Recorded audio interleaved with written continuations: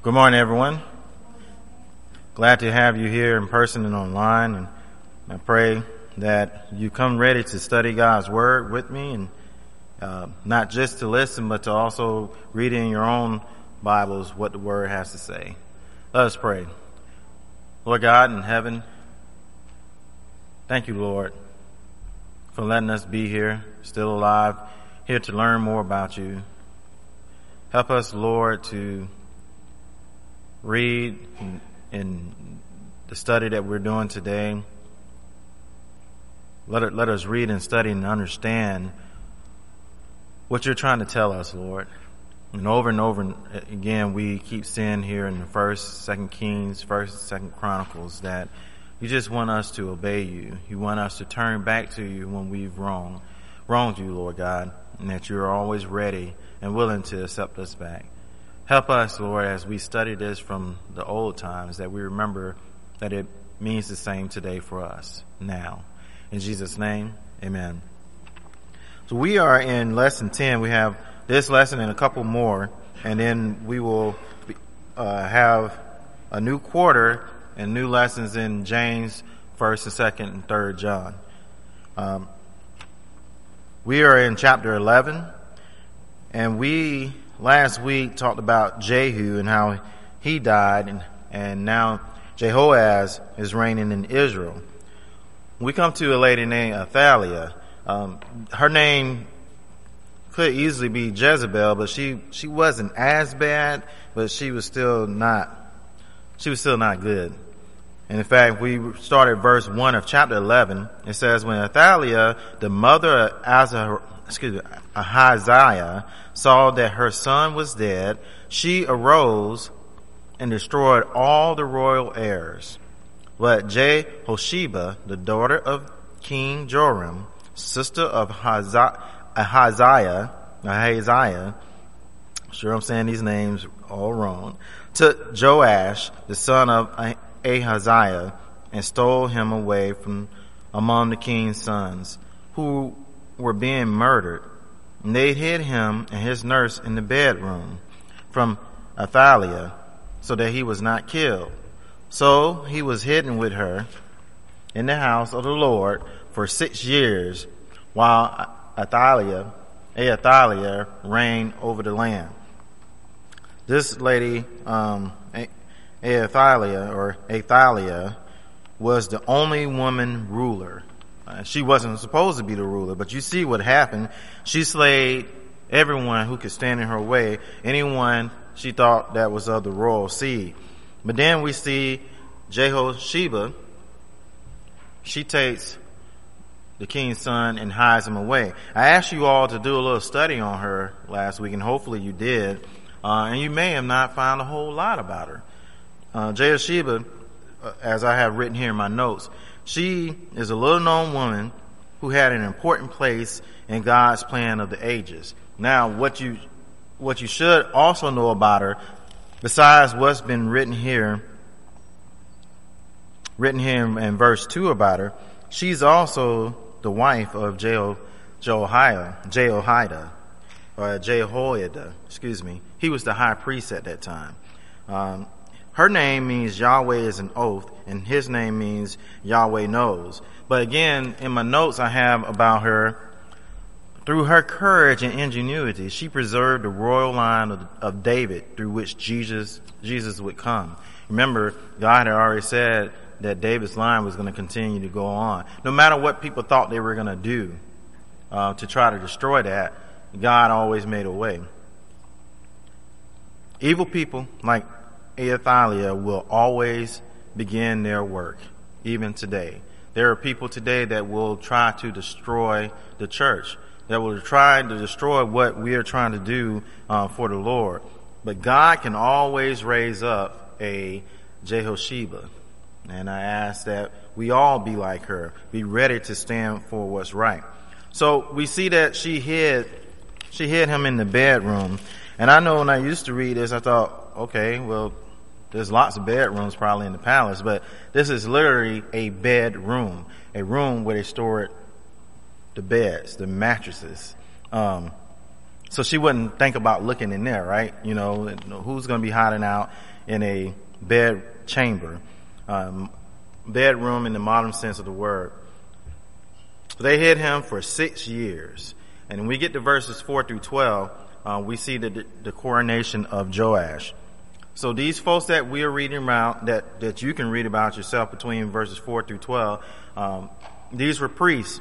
And an oath of loyalty was given by them just to show show who they were loyal to before they would show the king, because people did not know he was alive, and they had hid him all this time.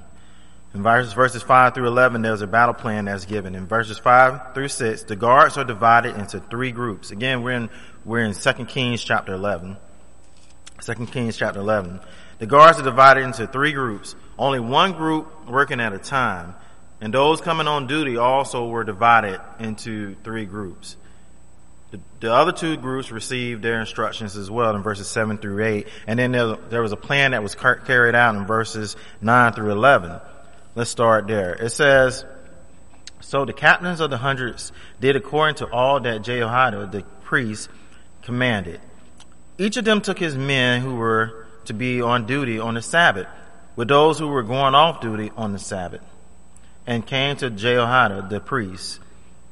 And the priest gave the captains of hundreds the spears and shields, which had belonged to King David, that were in the temple of the Lord. Then the escort stood, every man with his weapons in his hand, all around the king, from the right side of the temple to the left side of the temple, by the altar and the house. And he brought out the king's son, put the crown on him, and gave him the testimony. They made him king and anointed him.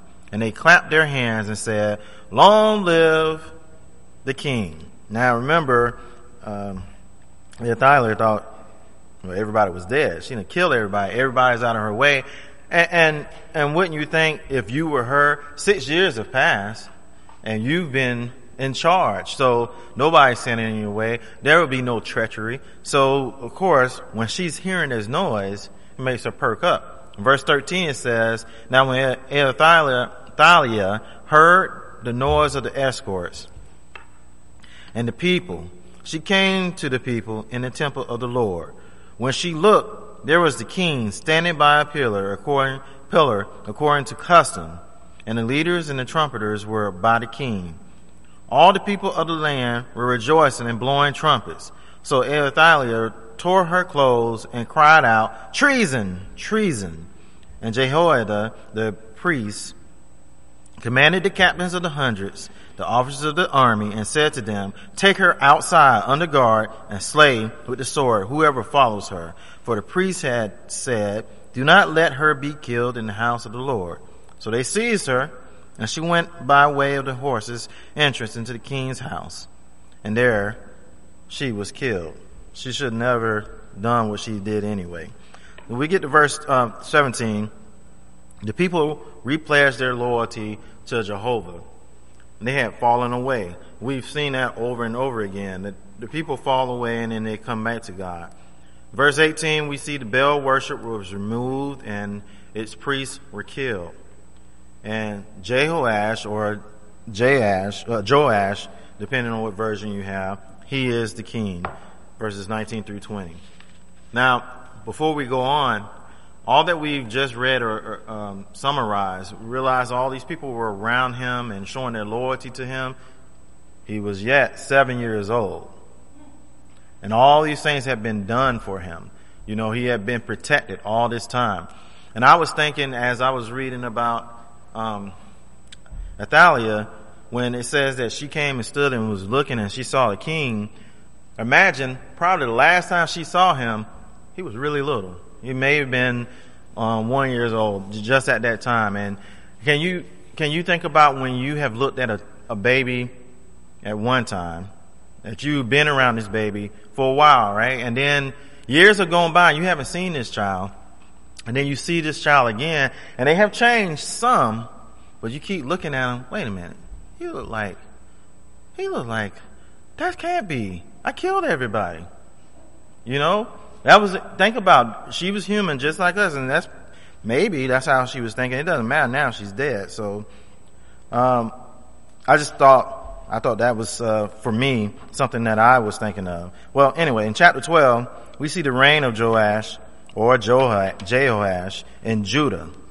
At this time, if you were wanting to figure out which prophets are existing or who are alive right now or who are being mentioned, Joel is the prophet now during this time. I want you to also consider, as we're reading through, we're going through 1st, 2nd Kings, 1st and 2nd Chronicles. I want you to think about that the prophets that we read, that we can read books of, the major and minor prophets, majority of them were existing during this time. And if you go and read those books, you would, as you're reading them, you should be able to identify, wait a minute, this was going on during this time, or during 1st Kings or 2nd Kings, or when we're reading Chronicles, it'll mention their names. And this is what they saw, and this is how they were warning the kings. It wasn't like the kings didn't know that they were doing wrong. God didn't just allow the kings to just, flourish and not tell them, not show them in some way that you're not doing right. And I can continue to go back to, and we're going to see this now, go back to how they had to have known what their fathers had done. But yet they still committed the sins that they did and then influenced the people around them, all the Jews. So Joash was raised by the priests, as we've read. He's a good king, but he still allowed worship of God in high places. You can see that in 2 Chronicles 23, verses 2 through 3. The temple had been neglected, as we see in verses 4 through 16, and so there starts to be a repair. You can see the needs of the temple in chapter 24 of 2 Chronicles. There's a long list of what is needed. Sin offerings, free will offerings, are requested, and requested offerings, were to be accepted for the repairs. Well, Joash in verse 6 through 7 in chapter 12, he takes the responsibility upon himself to do the repairs as they were not being completed. It says there, now it was so, in chapter 12, verse 6, 2 Kings, now it was so by the 23rd year of King Jehoash that the priests had not repaired the damages of the temple. It's a long time to have nothing done for the temple. So King Jehoash, or Joash, called Jehoiada, the priest, and the other priests, and said to them, why have you not repaired the damages of the temple? Now therefore do not take more money from your constituency, but deliver it for repairing the damages of the temple. And the priests agreed that they would neither receive more money from the people, nor repair the damages of the temple. So Jehoiada, verse 9, the priest took a chest, bore a hole in his lid, and set it beside the altar on the right side as one comes into the house of the Lord. And the priests who kept the door put there all the money brought into the house of the Lord. So it was whenever they saw that there was much money in the chest, the king's scribe and the high priest came up and put it in bags and counted the money that was found in the house of the Lord. Then they gave the money which had been apportioned into the hands of those who had the work, who had the oversight of the house of the Lord, and they paid it out to the carpenters and builders who worked on the house of the Lord. And what we see is that if you keep on reading through verse 16, that there was no requirement of accounting. He trusted that they would do what they needed to do and use the money to repair the temple. Along with this accounting, if you look at 2 Chronicles, we're not going there now, but you're welcome to on your own. 2 Chronicles chapter 24, verses 15 through 19. Jehoiada, the high priest, he lived to be 30 years old, and then he died. And then we start to see the idolatry of Joash and Judah. Verses 17 through 18, Hazael is bought off and does not attack Jerusalem. And as a result, Joash is slain by his own servants. You can read about that also in 2 Chronicles chapter 24. and then his son Amaziah reigns. We move into chapter 13. Jehoaz and Jehoash of Israel. We talk about them some, and we see that there is still false worship that is going on. There's worship that is done to some calves. Verse 3 through 5 in chapter 13, the scripture says, "Then the anger of the Lord was aroused against Israel, and he delivered them into the hand of Hazael, king of Syria, into the hand of Ben-Hadad, the son of Hazael, all their days. So Jehoaz pleaded with the Lord, and the Lord listened to him. For he saw the oppression of Israel, because the king of Syria oppressed them. Then the Lord gave Israel a deliverer, so that they escaped from under the hand of the Syrians, and the children of Israel dwelt in their tents as before." We've seen this cycle over and over, and it continues to go on and on.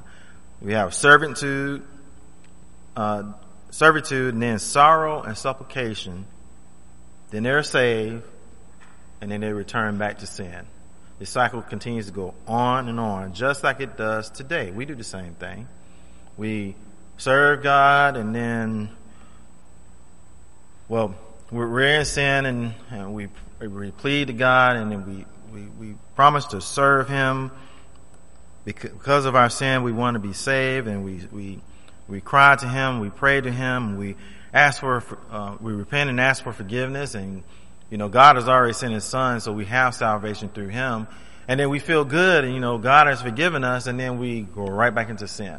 And so, as we point the finger to these kings and to the Jews, let's make sure that we understand we do the same thing. And God wants the same thing from us that He wanted from them. Obedience, a penitent life, and having us serve Him.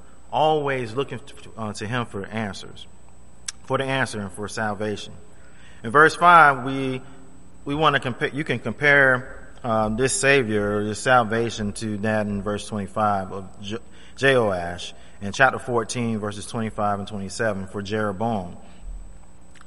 But then, as we see that he cried aloud to the Lord, and God saved him, then false worship and false gods came. In verse 7, we see there's a small army, and then 8 through 9, Jehoaz dies. Now, for some of y'all that are new to the class, you may be wondering, why am I just summarizing some of these verses and not going through all of them? 1st and 2nd Kings, 1st and 2nd Chronicles are long, and there is a lot of information that's in there. And we have only 3 more weeks left in the class. And so I've asked you, and I encourage you, not just for Bible class, but for all times, get your Bibles out at home and study it yourself. Because in this class, I just want to highlight some things that maybe you haven't thought about, things I've thought about that help me understand what the scripture is saying here. So we see, we're going to start seeing more and more of a cycle of these kings. So there's the reign of Joash of Israel, in chapter 13, verses 10 through 13. The scripture tells us that he was an evil king. He fought against Amaziah of Judah, and then, later on, Jeroboam too reigns in Israel. If you look in 2nd Chronicles chapter 24, you will also find the stoning of Zechariah, the son of Jehoiada. And this is a sad point that we get to in chapter 13 and verse 14, because Elisha is going to die. Elisha had become sick with the illness of which he would die. Then Joash, the king of Israel, came down to him and wept over his face and said, "Oh, my father, the chariots of Israel and their horsemen." And Elisha said to him, "Take a bow and some arrows." So he took himself a bow and some arrows. Then he said to the king of Israel, "Put your hand on the bow." So he put his hand on it, and Elisha put his hands on the king's hands. And he said, "Open the east window." And he opened it. Then Elisha said, "Shoot." And he shot. And he said, "The arrow of the Lord's deliverance, and the arrow of deliverance from Syria. For you must strike the Syrians at Aphek, till you have destroyed them." Then he said, "Take the arrows." So he took them And he said to the king of Israel, strike the ground. So he struck 3 times and stopped. And the man of God was angry with him and said, you should have struck 5 or 6 times. Then you would have struck Syria till you had destroyed it. But now you will strike Syria only 3 times. I was reading this and I was thinking, just like a man, right? Our wives are like a husband. Our wives tell us, do this, and we do this. That's what we do, right? He didn't tell him how many times to strike ground, so he should have just kept striking until he told him to stop. That's the point, right? But because of that, well, he only gets half a win, all right, half a victory. Sorry, husbands, I beat up on us, I know. In verse 21, we read, so it was as they were burying a man that suddenly they spied a band of raiders, and they put the man in the tomb of Elisha. And when the man, Elisha dies in verse 20, when the man was let down and touched the bones of Elisha, he revived and stood on his feet. That would scare me. And Hazael, the king of Syria, oppressed Israel all the days of Jehoahaz. Now, in verses 20 through 21, we see that there's life in the bones. Not a grave as we know it today where Elisha was buried, but a burial place with a stone on the top of it or on the front of it. I want you to think about this. As that body was touching his bones, his body, think about this, that God is the God of the living and the dead. That God can breathe life into a situation where we think there is no life at all. Sometimes like Jayla, you pulling at this. No, God can make a way out of no way, right? And I don't know why it doesn't continue to go on. What happened to this man? Once that body came back alive, what happened with him? But what I do understand is that I have to keep trusting in God, and that just like with this impossible situation, the impossible situations that we are presented with, God can make a way. God can breathe life into an impossible situation. Can we get so involved with Satan that we think that there is no way to turn back to God? Yeah, sometimes we do. Sometimes we get so involved in our sin that we figure God doesn't want me. God couldn't want me back. I wouldn't want myself back. But God wants us to come back to Him. He wants us to always come back to Him. We drop down to chapter 13, verses 22 to 25, when we see the prophecy of 3 victories that were fulfilled. And then we are over into chapter 14. We read about Amaziah and Azariah or Uzziah of Judah and Jeroboam II of Israel. Amaziah, he was a good king. He was the 9th king, and he rules for 24 years. But the worship of Jehovah in the high places is still allowed. You can read that in chapter 25 of 2 Chronicles. In fact, in chapter 25, verses 6 through 10, we learn Amaziah hires 100,000 Israelites or Israelite mercenaries, but releases them after being warned by God. And then chapter 14 in 2 Kings 5 through 7 says, now it happened as soon as the kingdom was established in his hand that he executed his servants who had murdered his father the king. But the children of the murderers he did not execute, according to what is written in the book of the law of Moses, in which the Lord commanded, saying, fathers shall not be put to death for their children, nor shall children be put to death for their fathers, but a person shall be put to death for his own sin. He killed 10,000 Edomites in the valley of Salt, and took Selah by war, and called his name Joktheel to this day. I believe this is proving my point about these kings had to have known what had happened in the past, because he knew what he should not have done. That we just read. So these kings had no excuse. They should have been doing what God wanted them to do. Verses 8 through 14, we see there's a war between Amaziah of Judah and Jehoash of Israel. You can read more about that in chapter 25 of 2 Chronicles. In chapter 14, verse 9, we read, and Jehoash, the king of Israel, and sent to Amaziah, the king of Judah, saying, the thistle that was in Lebanon sent to the cedar that was in Lebanon, saying, give your daughter to my son as wife. And a wild beast that was in Lebanon passed by and trampled the thistle. Y'all understand that? Because when you first read that, like, what is this talking about? Actually, Tracy, you were talking about in the office this morning about different languages, you and James, and how do you understand stuff? Like, somebody starts talking in this language, well, what does that mean? Verse 10, it says, you have indeed defeated Edom, and your heart has lifted you up. Glory in that, and stay at home, for why should you meddle with the trouble so that you fall, you and Judah with you? And so I was like, well, why didn't he just say that? But obviously, they understood each other, by saying what they were saying. Well, the response carries the idea that you should not reach beyond your means. But he doesn't listen. He goes to battle. The battle goes on to Israel, and Amaziah watches as the wall of Jerusalem is destroyed. Jehoash dies we read about in verses 15 through 16, and then there's a death of Amaziah of Judah in verses 17 through 20. Azariah, his son, reigns. You read about him in 2 Chronicles 26:2, and he is 16 years old when he begins to reign. He secures the victories over Edom. And we then read in verses 23 to 29 about the reign of Jeroboam, who was the 13th king. He was evil. He was an evil king. In verses 23 to 25, we read, in the 15th year of Amaziah, the son of Joash, king of Judah, Jeroboam, the son of Joash, king of Israel. Y'all catch that?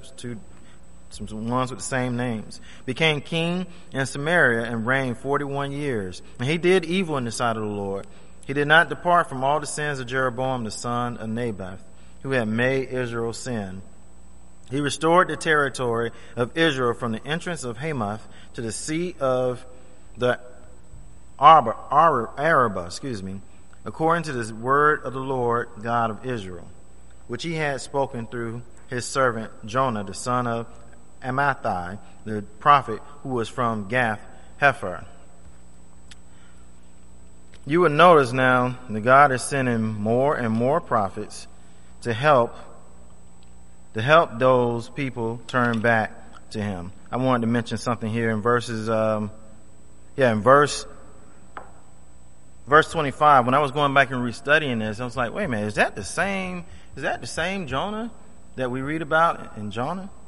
And we read that he is the son of Amittai, the prophet who was from Gath. Well, if you turn over to Jonah chapter 1,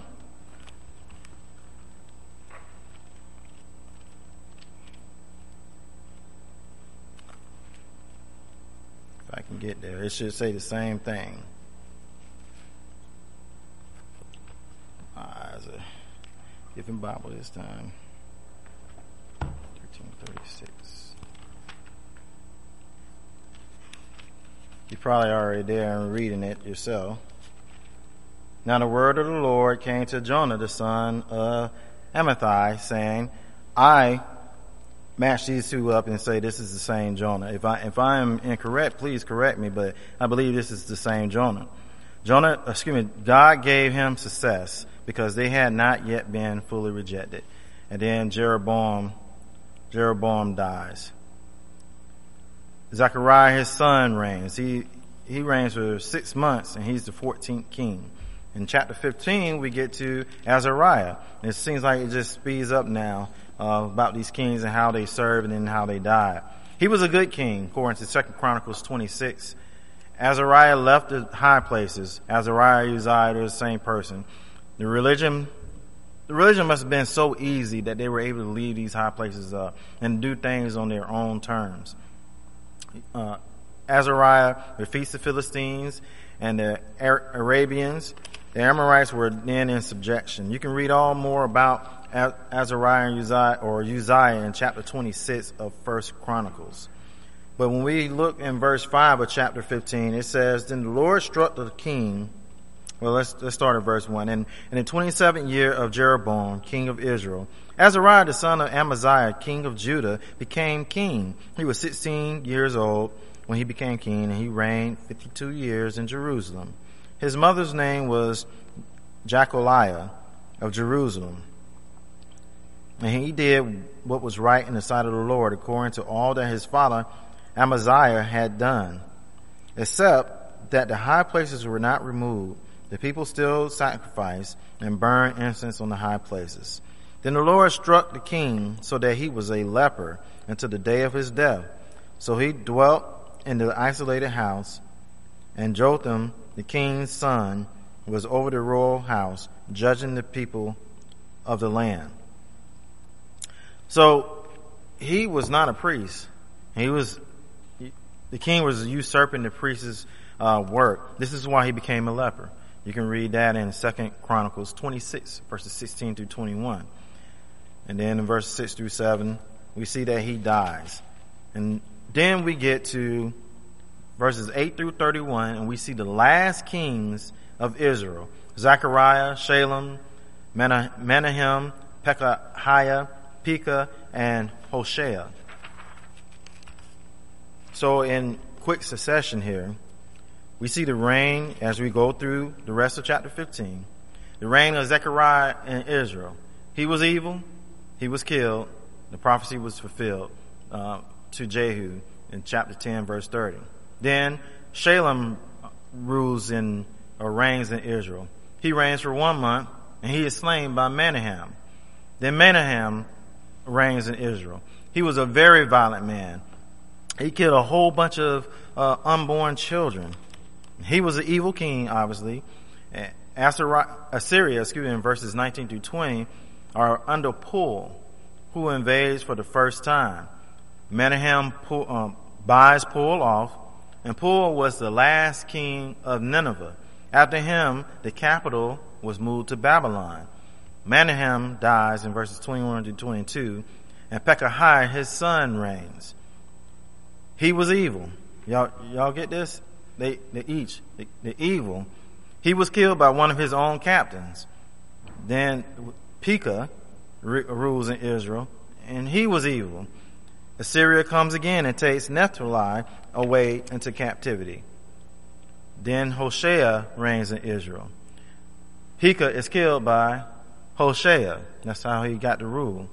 Hoshea then becomes the 19th, if you're counting, king of Israel. But remember, you may or may not remember earlier in our study that Omri and Timni both reigned at the same time. So really there were 20 kings.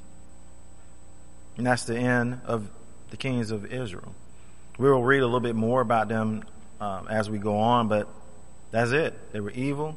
They either died by their own children's hands or their servants' hands or captain's hands or an invading army or something like that. But they didn't last long, and they didn't do what God would have them to do. And that brings us to chapter 15, verses 32 through chapter 16. Jotham and Ahaz of Judah are going to reign. We read about Jotham in verses 32 through 38. He was a good king. He also left the high places. Listen, we can't, how do I want to say this? We can't have the appearance of serving God but not meeting the standard of what God wants us to have, how he wants us to serve him. We can look like it, but if we're truly not doing it, who we think we're fooling? We may be able to fool one another, but we cannot fool God. God has already laid out how he wants you to serve him, how he wants us to serve him and worship him. These kings were not going to the full standard of God. They kept leaving the high places. If you look in chapter 27 of 2 Chronicles, you'll see that Jotham subjugates the Amorites. Rezin of Syria and Pekah of Israel war against Judah in verse 37, and Jotham dies in verse 38. Ahaz, his son, reigns. When that gets us to chapter 16. Ahaz was a evil king. It's like a broken record here. He worshiped idols, including Molech. And the prophets that are on the scene right now are Micah and Isaiah. Rezin of Syria and Pekah of Israel attack Judah, but they do not prevail. Rezin captures Elath in 2 Chronicles chapter 28. And as you read through chapter 28 of 2 Chronicles, that is around the same time, you will see that Israel also takes on many captives and spoils, but the prophet Obed and certain princes procure their release. And Edom and Philistia invade and conquer parts of Judah. Going back to chapter 16 of 2 Kings, we see that Ahaz pays Tilgat-Pilser of Assyria to help him. Assyria falls to Assyria and is taken captive. Verses 10 through 18 read in chapter 16, Now King Ahaz went to Damascus to meet Tilgat-Pilser, king of Assyria, and saw an altar that was at Damascus. And King Ahaz sent to Urijah the priest the design of the altar and its pattern according to all its workmanship. Then Urijah the priest built an altar according to all that King Ahaz had sent from Damascus. So Urijah the priest made it before King Ahaz came back from Damascus. And when the king came back from Damascus, the king saw the altar, and the king approached the altar and made offerings on it. So he burned his burnt offering and his grain offering, and he poured his drink offering and sprinkled the blood of his peace offerings on the altar. He also brought the bronze altar which was before the Lord from the front of the temple, from between the new altar and the house of the Lord, and put it on the north side of the new altar. Then King Ahaz commanded Urijah the priest, saying, On the great new altar burn the morning burnt offering, the evening grain offering, the king's burnt sacrifice and his grain offering, with the burnt offering of all the people of the land, their grain offering, their drink offerings, and sprinkle on it all the blood of the burnt offering, and all the blood of the sacrifice. And the bronze altar shall be for me to inquire by. Thus did Urijah the priest according to all that King Ahaz commanded. And King Ahaz cut off the panels of the carts and removed the layers from them. And he took down the sea from the bronze oxen and were under it and put it on the pavement of stones. Also he removed the Sabbath pavilion which they had burnt in the temple. And he removed the king's outer entrance from the house of the Lord on account of the king of Assyria. Ahaz sends Urijah this drawing because he thinks their gods win. He thinks that, they're winning because of their idol God, so I'm going to do the same thing rather than trusting in the true God, our true God. Ahaz sacrifices to the gods of Damascus. And he goes even further by altering God's appointed vessels and closing the doors of the temple. Basically, he made his own religion. He made his own way of sacrificing to who he thought was God. Well, he dies, and Hezekiah, his son, reigns. He's a good king. For the majority of the part, he's a good king. He reigns for 29 years, and he's king number 13. We get to chapter 17. We see the fall of Samaria. Its resettlement by some semi-converted pagans. There's the reign of Hoshea in Israel in verses 1 through 6. He was an evil king, but not so bad as his predecessors. Shalmaneser or Shalman, as it said in Hosea 10:14, and another way it said, his name is said Sargon in Isaiah 20 verse 1. We read about him in chapter 3. He's the king, chapter 17 verse 3. He's the king of Assyria. Well, Hoshea is taken prisoner, and this is the end of the Israel nation, Israel as a nation. This is what I was saying. We're going to still read a little bit about them, but they're done. Israel is done. And this is why. Because they, in verses 7 through 18, we find out they served false gods. They refused to hear God's prophets. They rejected God's statutes. And they sold themselves to do evil. Therefore God removed them from his sight. Verse 19 says, in chapter 17 of 2 Kings, also Judah did not keep the commandments of the Lord their God, but walked in the statutes of Israel, which they made. Tony Cloud covered this on 9 January 22, that the sins of Judah equal the sins of Israel. We've heard this now from, I'm saying it, Tony has said, the Bible has said it over and over again. Over and over again, the kings in the divided kingdom, they saw what each other were doing. They saw what the rest of the world was doing.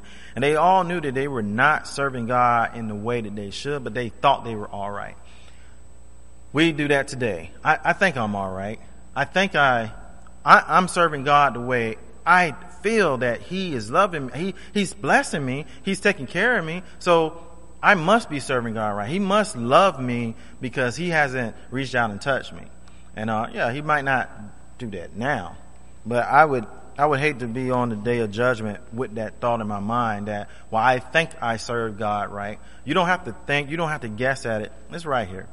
It tells us. And they had the same thing. They could know how to serve God and how to worship him. The results is captivity. There's a lot of politics that happens sometimes in the Bible, but in verse 24, I think this would have been a good thing if I was a king.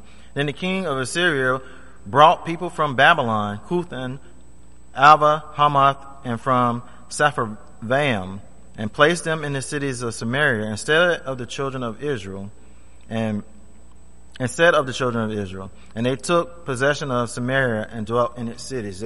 He spread people about. That's good politics for some countries. Spread your people around. Jehovah sends lions among those heathen peoples, as they know Jehovah still rules. So they would know that God still rules. And there's a priest that is sent to teach the Gentiles in verse 28. As we close this lesson today, we should understand that when you try to show your brother or sister the way of the Lord, they may scorn you like they scorned Hezekiah in chapter 2 Chronicles 31 through 12. Hezekiah sends the letters as you get on down through chapter 17 and also in chapter 30 of 2 Chronicles that tells around the same thing. Hezekiah sends letters to all of Judah and Israel to keep the Passover. Basically, he's telling them, you're still God's people. You're still a Jew. Do what God's telling you to do, no matter where you're at. Christians, no matter where we are in the world, we need to continue to keep serving God the same way. If you leave here and go somewhere else, you're going on vacation somewhere, and Sunday comes around, you should find yourself worshiping the Lord. It should be no different. So sometimes when you tell people that, just like Hezekiah, he was telling them what they should do, they scorned him. Well, sometimes when you tell people the way of the Lord, they scorn you and they say, don't judge me, but you need to keep the Lord's way. You know, and I know we're talking about judging, and Tony is preaching on that, and I don't want to disrupt what he's speaking on. The point I'm getting at is that in love, if I'm coming to you with God's word, and I've examined myself over and over. I'm telling you what I do. I pray about it a lot. Before I have come to you, I've prayed about it, I've thought about it, I've contemplated. I wanted to make sure I'm not doing the same thing. And if I am, I need to repent of it and ask God for forgiveness. But I don't want you to go to hell either. I don't want to be there. I don't want you there. So let's study together. Let's help each other get there. But keep preaching and teaching God's word. Many scorned him, but some did respond.